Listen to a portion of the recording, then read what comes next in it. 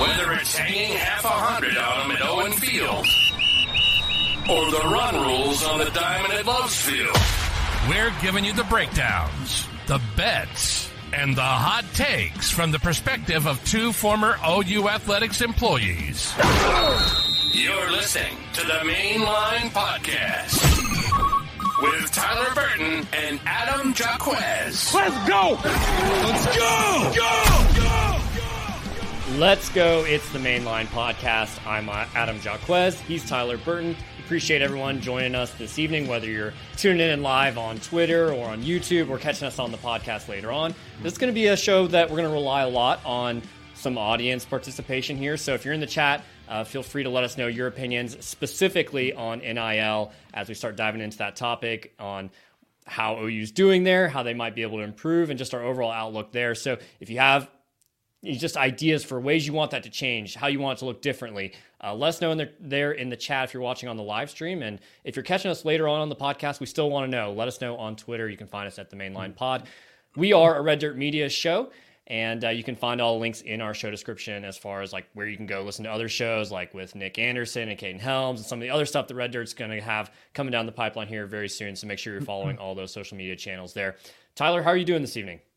Cold, Adam, out here in the state of Colorado, particularly more specifically in the Denver area. It is freezing cold. Shout out to all the people back home in the state of Oklahoma. I know that you guys are kind of going through some frigid cold temperatures as well over the last few days. But yeah, out here in Denver, it's been I don't think it's gotten above zero within like the last 72 hours. The wind chill has been in the negative 20 to negative 30 range. So not a good time to be outside. But, you know, one of the best parts about each and every week, getting a chance to come on this show, talk some football, talk some OU athletics. It's going to be a quick show tonight. Obviously, not too much is going on right now in the world of sports. A little bit of things have kind of died down a little bit. Obviously, the Zach Alley hire was made official. Casey Thompson has found his next home and what is going to be his final home, and that's going to be in an Oklahoma uniform. So that Oklahoma, makes it sound like he's dying, like he's going to a retirement home. Not the intent, but again, Casey has played a lot of football, has spent a lot of time in college. And you know what better way for him and that family to kind of come to an end for Casey's collegiate career. Now you've got three Thompson men that have played football at the University of Oklahoma. Pretty good story. Fantastic. Excited about it. It's going to be good for Jackson Arnold. It's going to be good for that quarterback room. Having another veteran, leader as part of this football team that's, been in the fights, has played in the OU Texas games, has performed extremely well in the OU Texas games. So make no mistake about it. Jackson Arnold, QB1 going into next season, but now you've got another guy to throw in there with, a Michael Hawkins, a Brandon Zerbrug, so it's making Oklahoma better. Zach Alley, like we talked about kind of a little bit a week ago. I feel like we'll have more time over the course of the offseason to dive into Zach Alley a little bit. Fantastic hire. That's all I'm going to say about it. Oklahoma, I think, kind of hit it out of the park on this one. Obviously, appreciate Ted Roof, all the work, sacrifice, all the effort that he put into this program each of the last two seasons. But I think that this is a really good sign for Brent Venables, Adam, because, make no mistake about it. You put the friendship aside, you put the personal relationships aside. Brent Venables did what he needed to do to get this football team, especially on the defensive side of the football, especially from a recruiting standpoint, to the next level. Super excited, stoked to have Zach Alley as part of the staff in Norman, Oklahoma. Yeah, and I think that kind of brings us to, those are side pieces. We'll have lots of time to talk about, depth chart and new coaching, although Zach Alley doesn't really feel like a new coach. It feels like there's a lot of similarities there. It's just a continuation of what we're already doing, but at a higher level. So that's exciting. We'll have more time to dig into that if we choose to in future weeks. But I think this week we're talking about something we talked a little bit about last week, and I saw K-Bear there in the chat talking about what's going on with offensive linemen in the portal. And that's kind of what's spurring our conversation around NIL. Is OU doing enough there? Do they need to do more? What do they need to change strategy-wise? Because we're seeing lots of different things. It's an ever-changing landscape on NIL, really, like every year is slightly different. And we're seeing some schools do better than others. So I think a good way to maybe start here, Tyler, is does OU have an NIL problem right now? I think the short answer, for me, I'm going to divide this into two separate categories. Within the high school recruiting rankings, pulling kids, seniors in high school, I don't think so. I think that at Oklahoma, it's been very, very clear, especially when you look at, some of the guys that Oklahoma has landed each of the last 2 recruiting cycles. Oklahoma is playing the NIL game. Make no mistake about it. Anytime that you're in the running to get a guy like David Stone or a Jaden Jackson, you're clearly doing something other than just having the solid relationship between your coaching staff and said recruit, as well as obviously the ties to the state of Oklahoma with David Stone. So make no mistake about it, Oklahoma is playing the NIL game, and they're playing it well, in a lot of different instances. But I do think when you have to look at the transfer portal, yes, I think that Oklahoma does have an NIL problem. And Adam, just to kind of throw this over to you, Brent Venables has always talked about having a program that is based on relationships. It's relationship driven. We're not going to put, a price tag on it. It's not going to be a transactional type of program. And I guess what my question to you, Adam, is how far are you willing to go before you kind of die on that hill? Because you look and see what some of the other programs around the country that are doing, Texas A&M, it hasn't worked out for them, but make no mistake about it, they are bringing in the talent. It's a culture fit. It's a coaching staff problem. But time and time again, Texas A&M is continuing to play the NIL game, bring in these elite level guys from the transfer portal. Ole Miss is doing a hell of a job. Texas, they got another couple of guys today. They are continuing to position themselves well within the NIL space in terms of getting guys in and out of the transfer portal. And again, I'm not saying that Oklahoma's not playing the game, because they clearly are. Anytime you get a guy like Deion Burks and a couple of the kids on the defensive side of the football, Oklahoma's doing things well, but there's levels to this game. And Adam, either you adapt or you die, and you're going to get laughed by the rest of the field. And especially with Oklahoma going into the SEC, I know that Nick Saban has retired, and people are all of a sudden thinking that that's going to better Oklahoma's chances, within their program competing in that conference. Yes, maybe a little bit to an extent, but there's a lot of other really quality, sound football programs that are in that conference that Oklahoma's going to get very well acquainted with here in about 10 months' time. But yeah, I think that Oklahoma does have an NIL problem. And if you're not willing to play the game to the level of some others, then you're going to be lining up against some of these guys that you're getting outbid for. And that could be the difference between winning and losing ball games. You say it's either adapt or die. And that is one thing that has me very well concerned with the current state of, OU recruiting. I think we're all pretty happy with. We're around in that 7 and 9 range pretty much every year. I'd rather be top 5, but I think we're building towards that top 5 recruiting class. I think we're moving in the right direction. There's plenty of balance there. Has really not a whole lot to do with your high school recruiting, because like you mentioned, that is something where Brent's talked about time and time again. It's built on relationships. There isn't an NIL component there. You're not going to pay some of those high school guys nearly as much as you would as someone that's proven something on the field that's maybe coming in through the portal. So I'm satisfied with how it looks from a recruiting perspective. I think I'd still like a little bit more on the NIL side there, just so we can maybe win some of those key battles and differentiate there. But I'm okay with where that is right now. It's really the transfer portal side of things, because it's incredibly difficult to build a relationship with somebody over the course of 10 days, like most of these transfer portal recruitments go. Like you're just not going to win out on the relationship side of things. It has to be very NIL focused. And I think I agree with James in the chat there. You're not going to win, with portal guys, with all portal guys, I think is the word that I would put in there. But like Michigan had portal guys on their roster. Washington had tons of guys on their roster that were from the portal. Same thing with Alabama. They have a few key pieces here and there, but it's not going to be exclusively guys from the portal. You're still going to have a healthy base of what you recruited in high school, but the way college football is, the way there's about 10 to 20% of the roster that turns over every year from every team, including Georgia, including Bama. It's just the way it is. You're going to have to get some guys from the portal. I don't think that you can you can't win a national championship solely relying on the transfer portal. You build your program from the ground up, coming from kids from the high school recruiting ranks. But I think that the transfer portal can be the difference between winning a national championship and winning a conference title and just making it to a 12-team playoff. You look at some of the programs that have really benefited, that have been able to turn those transfer portal additions into big-time playmakers that translate into wins on the field. You look at Florida State this year, a guy like Keon Coleman transferring from Michigan State, automatically your best wide receiver on your football team, a mismatch every time you take the field. Adonai Mitchell, transfer from Georgia, coming down to Austin, becoming part of Steve Sarkisian's offense. He was a fantastic addition as well. Washington, who, shout out to that fan base. They're really going through it the last couple of weeks. But, Michael Penix, the transfer from Indiana. I'm not sitting here saying that the transfer portal, you need to go out there and stock up on 15 to 20 of the most highly touted guys that you can possibly find. But if you're in Oklahoma's position and you look at a guy like Lance Hurd, who, when you look at the layout, you look at the overall makeup of your roster, particularly the offensive line group going into next season, Lance Hurd becoming a part of your team could be the difference, between possibly 7-5 type season next year, or maybe in 9-3, because there's no more important position on offense outside of the quarterback position than the guy that's going to be protecting your quarterback's blind side. So when you've got a guy that's highly talented, is highly touted, is highly skilled, coming from a place like LSU that's got that much eligibility remaining, then yes, I know that we always talk about how, you don't ever want to pay, a handful of guys just a crazy amount of money, because that has a chance to, alienate them within the rest of the team inside that locker room. But I mean, what's the alternative? Are you going to go into the SEC relying on whether it's a freshman or maybe a true sophomore that has no experience playing in this whatsoever? Or do you not think that it betters your chances to be competitive and win games next year to get back to a college football playoff?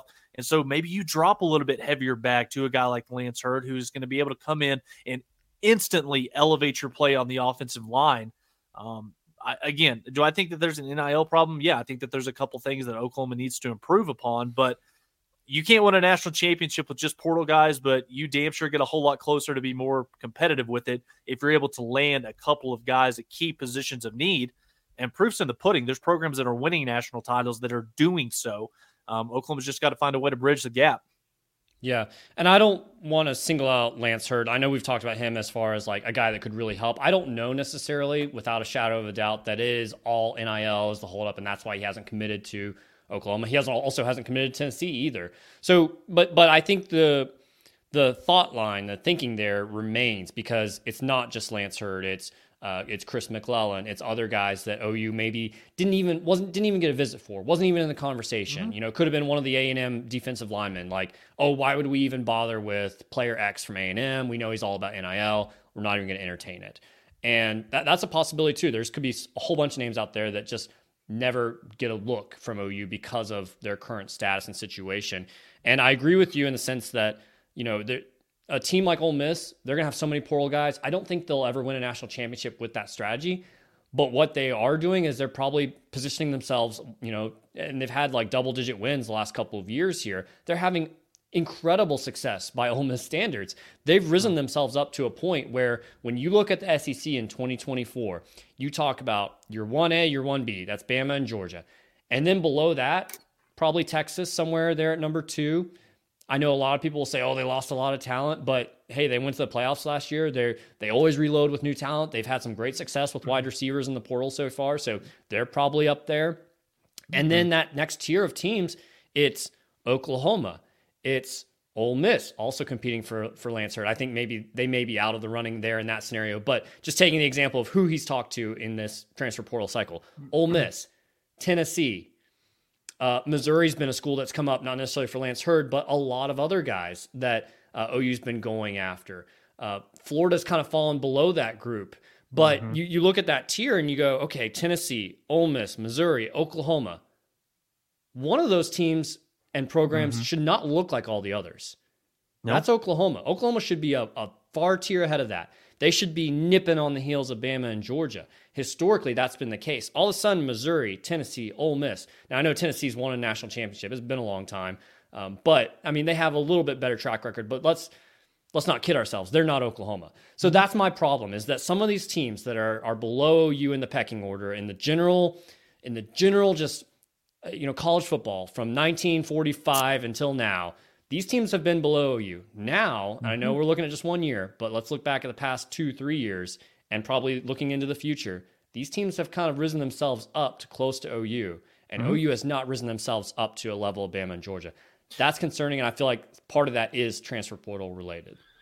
Yeah, I think Oklahoma has definitely kind of come back to the pack. I mean, obviously Oklahoma is still an elite program. They're a blue blood in college football. But when you look at the landscape as a whole, some of these other programs that have essentially been bottom feeders for the better part of, their entire program's history. You look at programs like Missouri, you look at programs like Texas A&M. I'll give Tennessee a little bit more credit. They've been competitive over the years, a lot more so than those. But in terms of recruiting, you just look at the last 20 to 25 years before NIL was really, as big of a thing. It's always existed, make no mistake about it. But now it's out there. There's no rules. There's no regulations. There's not anybody that's actually has control of this. NIL has allowed these bottom feeder programs, as I'll label them, a way to essentially transform your roster to where it closes the gap between you and some of the programs that are on the tier right above you. You look at Missouri, you look at, Florida has been one that's been able to take advantage of that. Tennessee is obviously playing the game. Ole Miss is, they're doing anything and everything that they can. It kind of feels like the Rebels, they're pushing all their eggs in the 2024 basket to try and make a run at winning a national championship. Now, do I think it's going to work? No. Lane's going to find a way to choke. He'll find a way to blow a couple of games that he shouldn't. But like I said, when you refuse to, for lack of a better term, when you refuse to play ball, when you refuse to have a seat at the table and truly negotiate and throw around some of the money that is required. Now, I'm not sitting here saying, and James, you make a good point, when you go portal shopping, you're either overspending or projecting.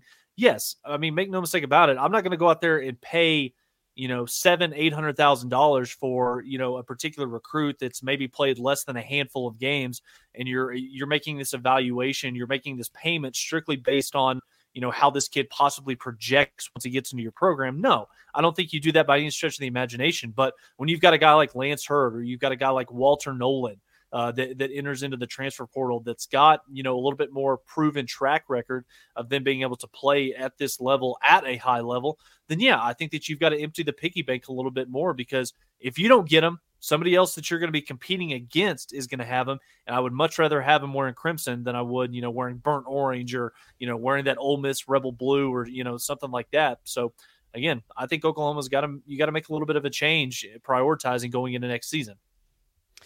Let's take a look at a little bit of some of the responses that we got on Twitter. And if you're watching us live, feel free to drop your comments in there as well. But we asked Twitter, hey, are you satisfied with where OU is from an NIL perspective? And if not, what would you do to maybe fix some of that going forward? I'm going to go with Real Duke G on Twitter. So not satisfied at all. He wants, everything to be unified under one central NIL collective, some more clear messaging on what's going on there.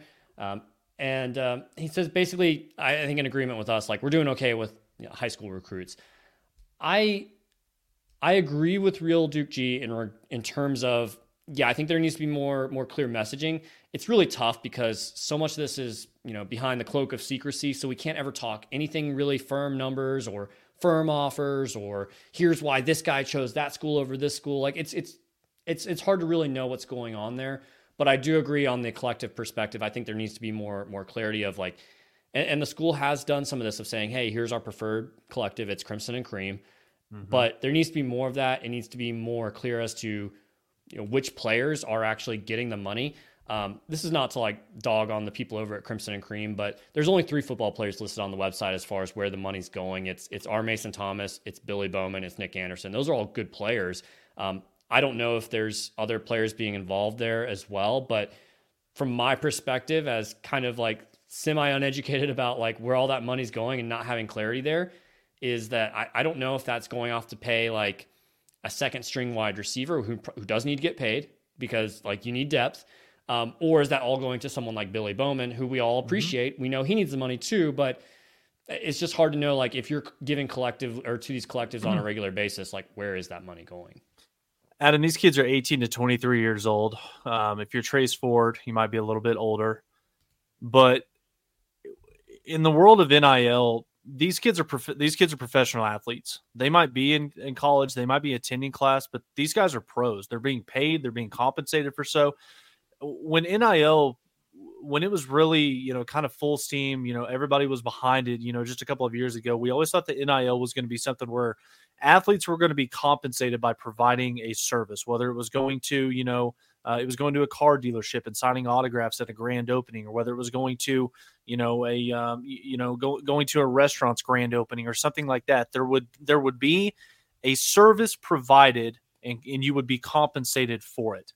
I apologize for how that sounds, but I think that NIL moving forward I don't want to say it essentially levels the playing field, but I think that it would do the world of college football a whole lot of good, particularly for guys like you and me that follow this religiously and are always kind of pulling our teeth out.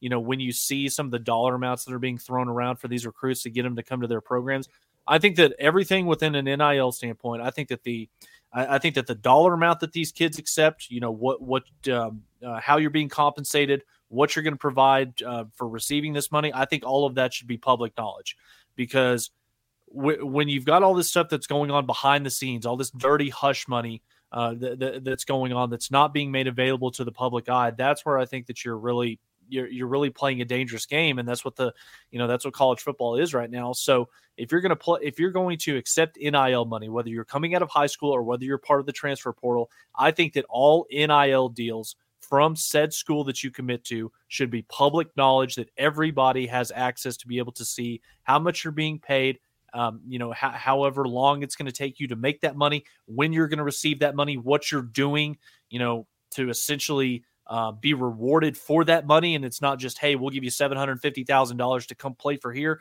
Okay, well, we're over here at Texas A&M. And again, I'm throwing out fictitious names, but you get the point. We'll throw you $850,000. We'll give you an extra $100K. You come play here. I think that all those dealings and all of those financial numbers, I think that needs to be made public knowledge. And I think that we would be in a lot better space, as a fan bases, as the college football world as a whole, if that was public knowledge. I think Will on Twitter would agree with you. He said that Stutz, Bowman, Lacey, Terry, Woody didn't come back for free. You come here, you play well, then you get paid. That's how NIL should work. I agree with that. I agree with everything you just said, Tyler. I just think that's not the reality of the world that we're living in. I think in an ideal scenario, you do structure a deal that's escalating. And I know that there's probably some rules that probably prohibit this type of deal from taking place. But my ideal scenario is a high school player comes to OU. You say, hey, you're going to get, let's just throw out $500,000. Like, you're an elite 5-star defensive tackle. We're going to give you $500,000 to come to OU. Here's how that's going to be structured.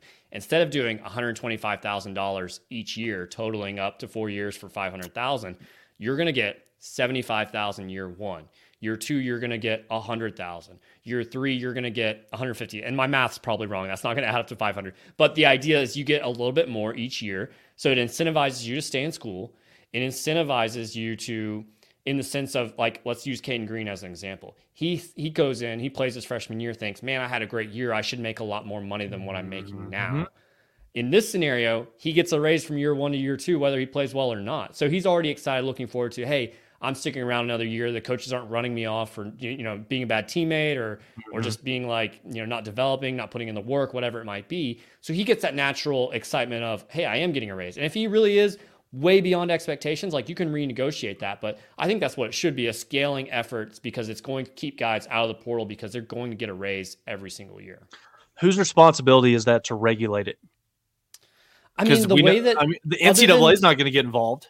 Other than Florida State, which was like a slap on the wrist. And like, by the time anyone ever gets caught on any of these types of things, I'm not saying like just openly cheat and everything, but like, there's no rules or regulations. Like, no one's sticking to one standard or guideline, really. So, and I think you could tie it into things too. Like, you can do it within the rules of that. You can say, hey, in year one, we're gonna say you show up to like 2 appearances, and that's $75,000. In year two, you're gonna make $100,000. You're gonna show up to 3 appearances and do an interview or something like that. Like, you can scale that out and say, and make it make sense, because you are adjusting to college as a freshman. You shouldn't be doing as much NIL actual activity. And then as you grow into, your role, you have the ability to say, hey, I can balance school and practice and doing all these other NIL activities. That's how it should be.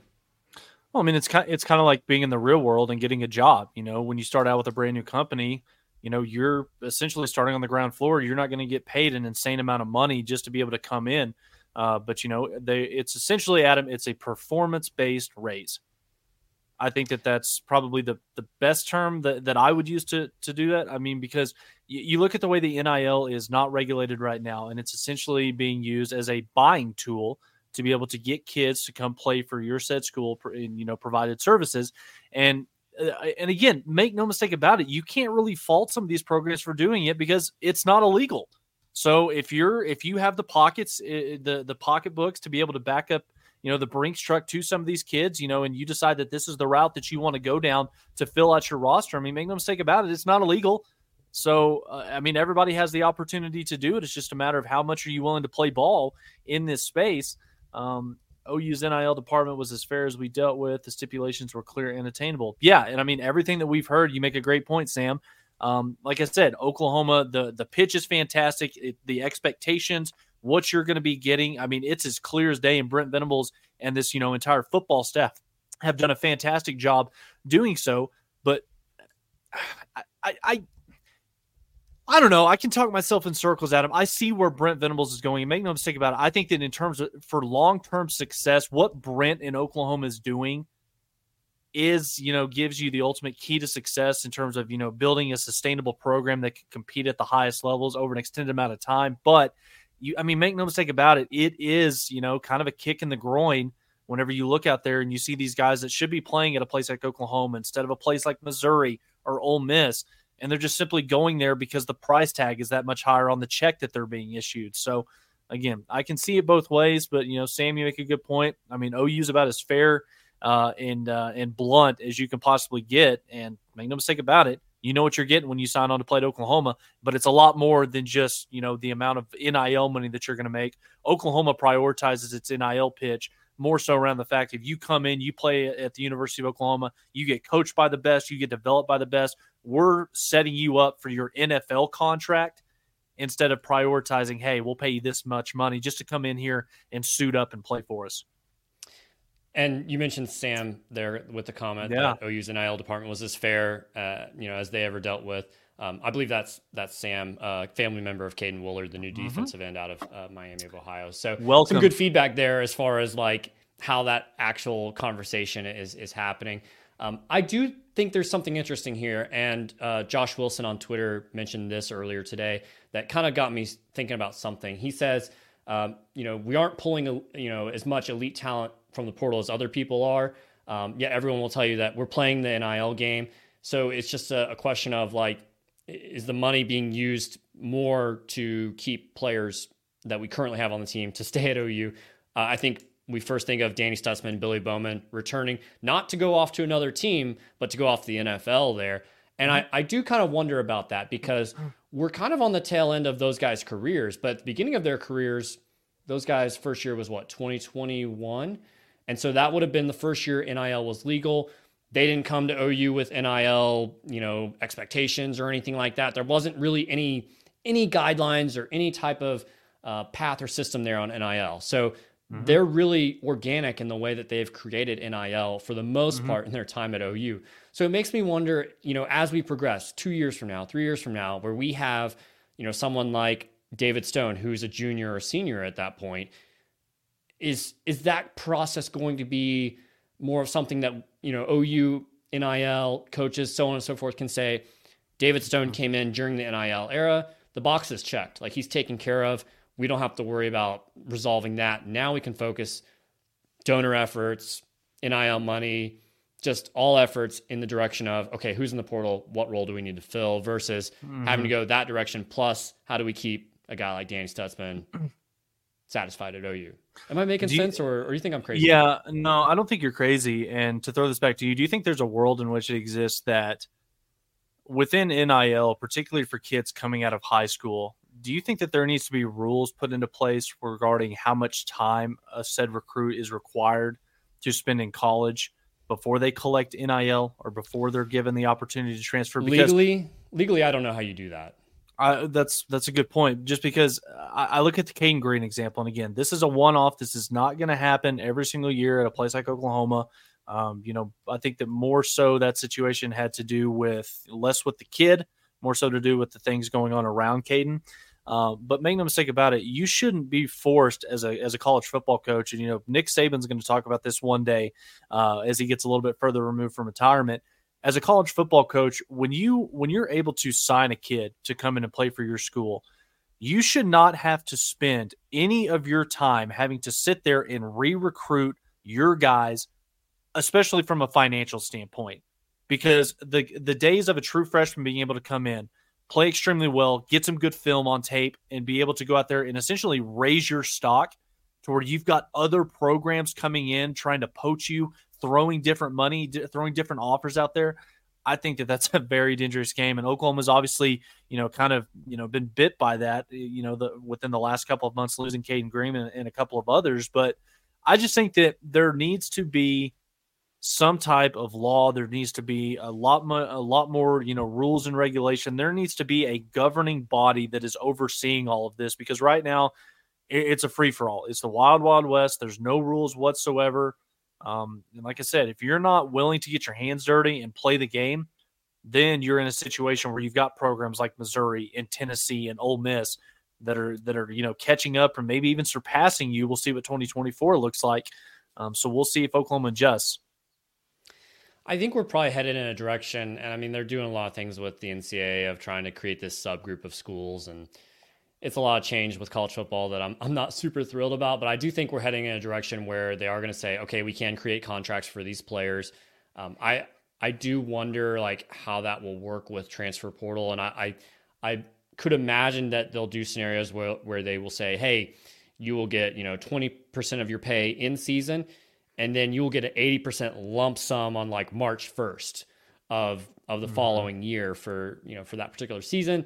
So that like, hey, if you transfer around Christmas, like you forfeit that 80%. So you might as well stick around, and maybe they hit the second portal, but at that point it may not make sense to, stick around. So I could see some things like that happening. We see that in the pros a lot or in like coaching contracts, like, hey, if they're fired after January 1st, the buyout drops, things like that. I feel like are coming. Adam, NIL was always part of the world of collegiate athletics, particularly within football. I think that the transfer portal just kind of, expedited rapidly the way in which all of this stuff kind of goes down. Couple things in the chat here. Who are the top 4 wide receivers going into next season? I'm gonna have to go Nick Anderson, Deion Burks, Jaden Gibson, and sorry some of you guys, but Jaleel Farouk is part of the top 4 for me. You got a couple other guys that I think are going to have an opportunity to be key contributors next season. Jaquez Petaway, you would hope going from year 1 to year 2, especially with another full offseason being coached by Emma Jones, he's poised to take that next step. And then I'm just going to go ahead and throw this out there. I think Zion Kearney has an opportunity to be a true, I don't want to say impact guy, but he's going to be a guy that you look out there and it wouldn't surprise you to see him getting 10 to 15 snaps as a true freshman next season in an Oklahoma uniform. I think the kid's that talented. You watch the tape, he's the closest thing to CeeDee Lamb that we've seen at Oklahoma since CeeDee wore the crimson and cream. So good question there, guys. I was just about to ask you on that. Like you list your top 4 there. What percentage chance would you give that one of a Kearney, a Zion Raggins, or a Jaquez Petaway breaks into that top 4 and displaces one of those guys? As non-injury related, of course. Mm-hmm. I mean, I definitely think that there's an opportunity. You look at the talent, and huge shout out to Emma Jones for what he's done in that wide receiver room each of the last couple of. Pick your poison. Like I said, it's a problem for Jackson Arnold, the fact that he only has one football to go around for all of these guys. And we're not even talking about the running back position, how loaded that group's going to be. But I think that there is a lot of opportunity. Oklahoma lost a couple of depth pieces in the transfer portal that really didn't make an impact at all when they were at Oklahoma. But then you also lose, a veteran, and I'll even say a legend in Drake Stoops. How are you going to figure out a way to, just those are 80 more catches right there that Oklahoma's going to have to find other production for to be able to get that type of play. So, yeah, make no mistake about it, whether it's Raggins, Kearney, Jaquez Petaway, I think that all 3 of those guys have an opportunity going into next season to kind of be a breakout player for this Oklahoma offense, because all the attention is going to be on Nick. All the attention is going to be on Deion Burks, what he's going to do in year 1 from Purdue, and then ultimately, get the ball to Jaden Gibson, because all the guy does is make plays when you throw him the football. But yeah, Oklahoma's wide receiver room. Amazing what this conversation was this time a year ago compared to what we're talking about right now, with this team with this wide receiver group going from possibly being a liability to now being a proven asset that's a strength of this football team. Emma Jones, well done, my friend. And Nick Anderson getting named freshman All-American for freshman teams earlier today. So, yeah, just lots of good things happening there. And we'll have tons of time to talk more about football in the coming weeks, continuing that conversation around NIL. And portal and all the other things that are going on. But we do need to give some shine to basketball. Not exactly the week that we were hoping for. We thought, hey, there was a chance to go 1-1, playing 2 road games. One was at Kansas. That was going to be a tall task to go up to Lawrence and beat the Jayhawks. So you looked pretty solid in the first half and just kind of fell behind a little bit in the second half there. And then TCU was the one that I was really hopeful for. I mean, that's a team that there's no easy team in the Big 12. There's no easy road venue to play in the Big 12, but you had to figure like, hey, that was one chance that OU could have stole one on the road and get ahead of the game. Now, OU's seeding and projection in bracketology has not changed since last week. They're still a 5 seed in the same bracket as the number 1 overall seed, Purdue.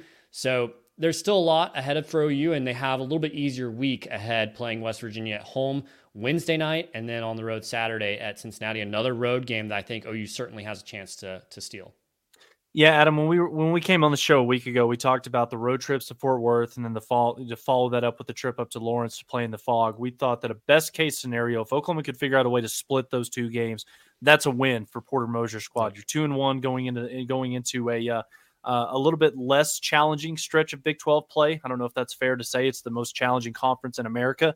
But you know what? You go 0-2 on the road, a couple of games in which the turnover bug continues to bite this basketball team. Adam, when this team's playing and firing on all cylinders, that I think that they are a top 4 team in this conference. But the level of competition is so high for many teams across the board in this league that you have to bring your A game each and every night. The margin for error is so thin that if you're not bringing your A game, you're not firing on all cylinders, then you can get beat just as easy on any given night as you can win. So you lick your wounds. You're 1-2 in conference play. You're still a top 15 team in the country. Adam, that just kind of goes to the level of respect for this Oklahoma basketball team, along with how tough the Big 12 is as a whole.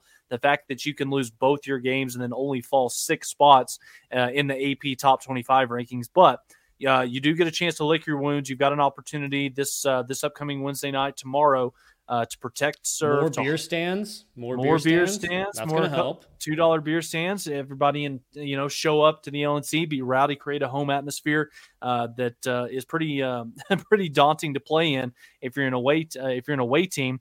But yeah, you got an opportunity to go back home tomorrow night, take on a West Virginia team that struggling. They're not quite like what we've seen from West Virginia in the past. So figure out a way to win that game. Then you go on the road to Cincy this upcoming weekend, and what's going to be, I think, at 11 a.m. or a 12 o'clock tip-off. We thought it's not football season, but pretty damn close. So I think Oklahoma, they bounce back this week. I think that they'll go 2-0 this week.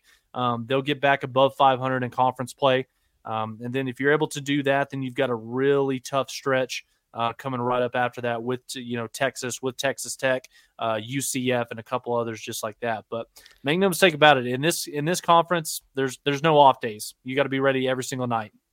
Absolutely not. The Bearcats have not lost at home except for one game, a 1-point loss to the Texas Longhorns, who were ranked in the top 25 at the time of that game. So it's not going to be easy. Cincinnati is a great basketball school, great basketball tradition, so they're going to bring it. This is a big matchup for them to welcome Oklahoma. It doesn't matter that OU isn't the same caliber of a basketball program as they are a football program. They're going to treat us just like we're the football team coming in. So it's going to be tough. I'll throw out a name for you here on the Bearcats that I want OU to really be able to tamper down, not let him get too many points. Jizzle James. An all-name guy. He's really not the guy on the Bearcats team. He only averaged about 8 points, but I noticed that I had to say something for a shout out there to Jizzle James on the Bearcats. I think Adam, for this.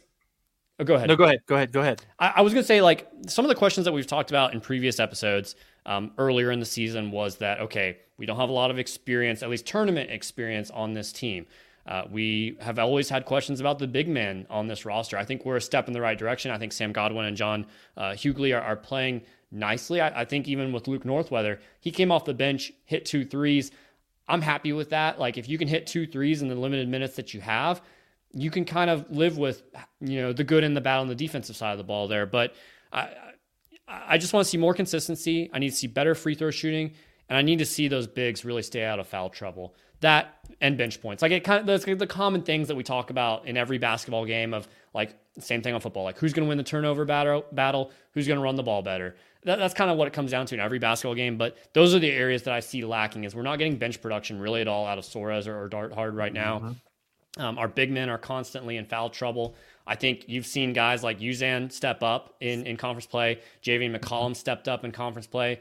Otega Owe is kind of right where he's been, but it'd be nice to see him take a step up as well. We just need the entire team to, I think, become a little bit more cohesive, get that consistency, and make that run and get hot at the right time of the year. We're still a month or two away from that, but get hot at the right time. Yeah, and for all the fans out there listening or watching this show right now that are, they were one of the people after the, going 0-2 after the loss on the road to Kansas that was talking about, okay, same basketball team. We've seen this, same song, different verse. We've seen this time and time again every year.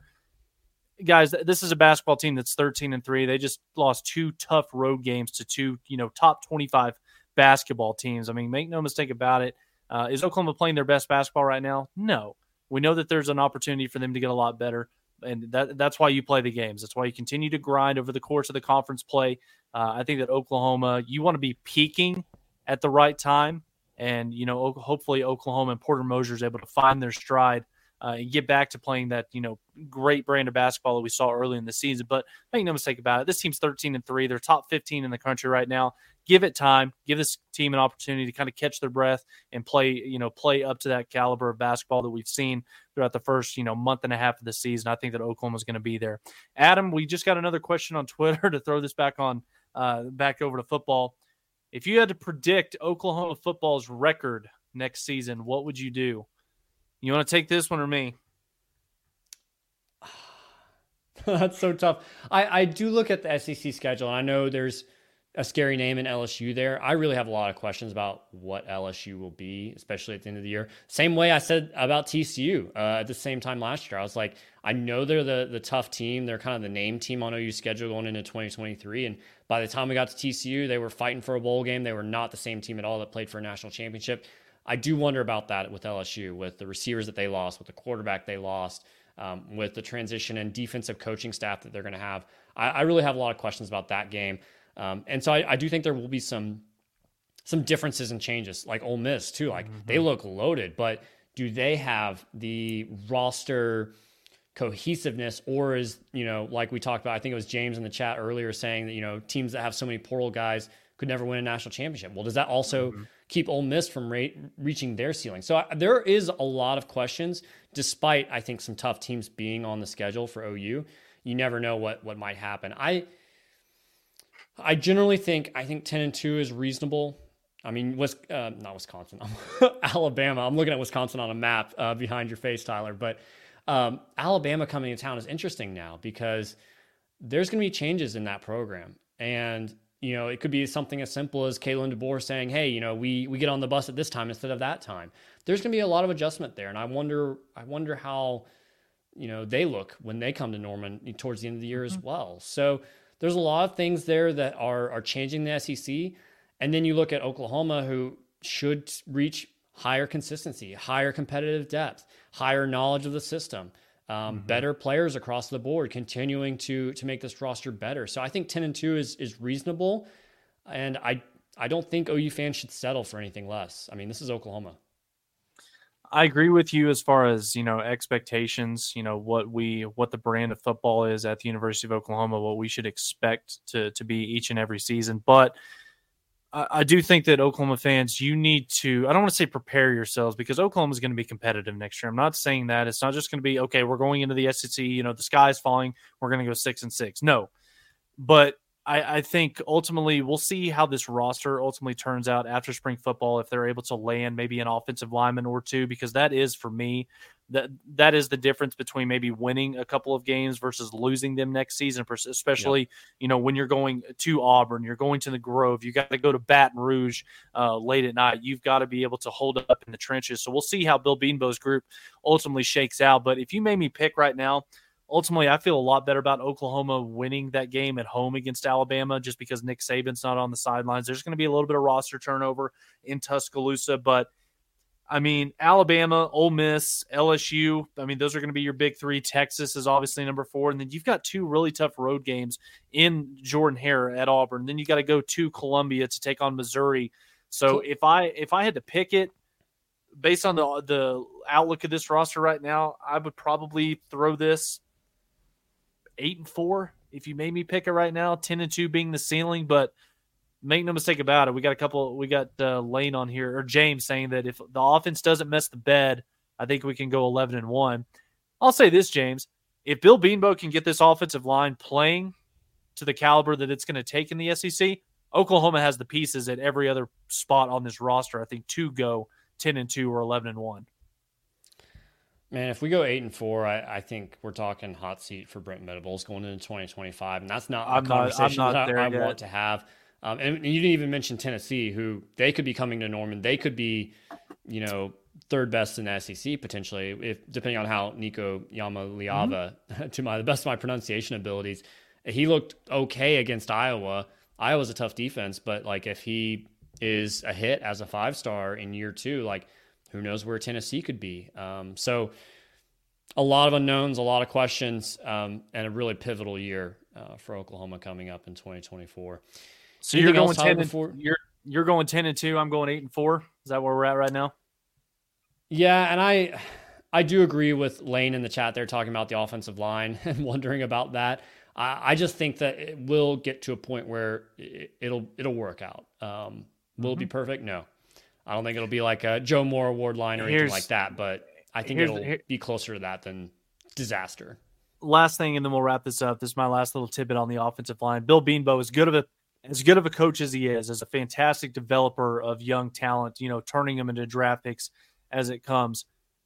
Being able to tie this thing together with duct tape, string, and be able to go out there and put together a feasible offensive line to win 9, 10, or even 11 ball games in the Big 12, your margin for error no longer exists going into the SEC, because that's the biggest difference outside of Ohio State and Michigan. And you can even throw Oregon in there as well with as good of a job as Dan Lanning has been doing recruiting. The SEC, the difference, everybody's got skill talent. Everybody. I'd say 30 to 40 teams in college football, they've got the skill talent. It's the guys in the trenches that make the difference. And if you're not going to be able to go out there and put together a feasible offensive line that can protect Jackson Arnold and run the football, then I think that you're going to be looking into a situation where you're staring 8-4 down the barrel. I'm sorry. We'll see how I feel as spring football, kind of comes around and we see how this roster ultimately shakes up. But again, if you had to make me, if you had a gun to my head right now, I'm going to go 8-4 for next season. And I do not think that is warrant of Brent Venables being on the hot seat. Not for firing after 2024, but I think going into 2025 is very much like make or break. Like you can't go 8-4, 9-3 in year 4, in my opinion. Do you think that's fair? I still don't think you are. I don't think you're giving that conference the credit that it's due when you talk about the level of competition that this football team is going to be experiencing going up against week in and week out. Big 12, you had Texas, you maybe had 1 or 2 other schools that were pretty good each year, but there's not a Kansas, that's a bad example, but you know what I'm saying. Over the course of the last 15 years, there's not a Kansas, there's not an Iowa State, there's not a Texas Tech on this roster. You got Murderers Row next year. You got Tennessee, you got Bama, Ole Miss, LSU, Auburn, and I'll even throw Missouri in there as well with how well they're doing right now in recruiting, especially, in the transfer portal. And we didn't even mention Texas. So, I'm going to go 8-4 right now. I mean, that goes back to the conversation we were having earlier of like OU being closer to Ole Miss, Tennessee, who those programs do go 8-4 fairly regularly versus your Alabama, Georgias, who never go 8-4. And like, if I'm settling and saying, hey, 8-4 is okay because the conference is tough, then basically I'm lowering the bar to a point where I'm accepting that that OU is Tennessee or OU is Ole Miss or OU is Missouri or any of these other middling schools in the SEC that OU does not aspire to be at all. We aspire to be Georgia, where we're winning back-to-back national championships, or Bama, where we're winning 6 national championships over the course of Saban's tenure. I know that's lofty, that's not realistic, no program may ever do that ever again in college football, but like shoot for the stars or shoot for the moon, land in the stars, you know? So I don't know. To me, 8-4 is not acceptable. That's 24 wins in Brent Venables' first 4 years, an average of 8 wins per year.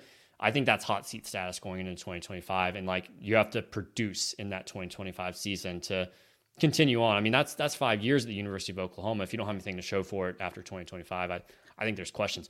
I don't think we'll get there. I don't want to get there. I think Brent's the guy, to be clear. And I think that Brent has this program and this football team on the right trajectory. I think that Brent is the guy ultimately worth where we're wanting to go to be the next Georgia, to be an Alabama, to be a program, or even like LSU that wins a national championship once every 7 or 8 years. I think that Brent is putting this program in on the right track to be able to do so. But I mean, Adam, make no mistake about it. Oklahoma right now, and again, Twitter followers, anybody watching this, you can come at me for this. Oklahoma is closer to Ole Miss and Missouri right now than they are to Georgia and Alabama. You're not wrong. It's just it shouldn't be that way. 100% agree. I 1,000% agree. But that's where we're at right now. And again, the recruiting is getting better. We've talked about it each of the last couple of episodes where, you're talking about a top 7, top 8 recruiting class each of the last 3 cycles. And again, it's not predicated upon the 5-star quarterback and a couple of elite skill talent guys that kind of throw the curve off a little bit. You've got elite level guys at all, at all 22 positions that you're bringing in. So Brent is transforming this roster. He's transforming the overall makeup and the brand of football that this team is playing, but there's still levels to this game.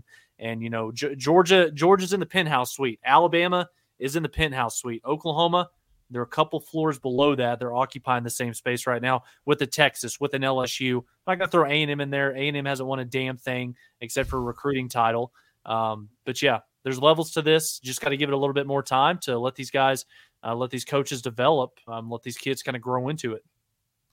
Send your follows and your likes to @TheMainLinePod on Twitter. Send your hate mail to Tyler Burton 7 and let him know how you disagree with him there. So we appreciate everyone watching or listening us this week on the Main Line. We will be back next week for some more football talk, some more basketball talk, and who knows what else might come across the schedule. Diamond Sports, baby. It's Diamond coming. Sports.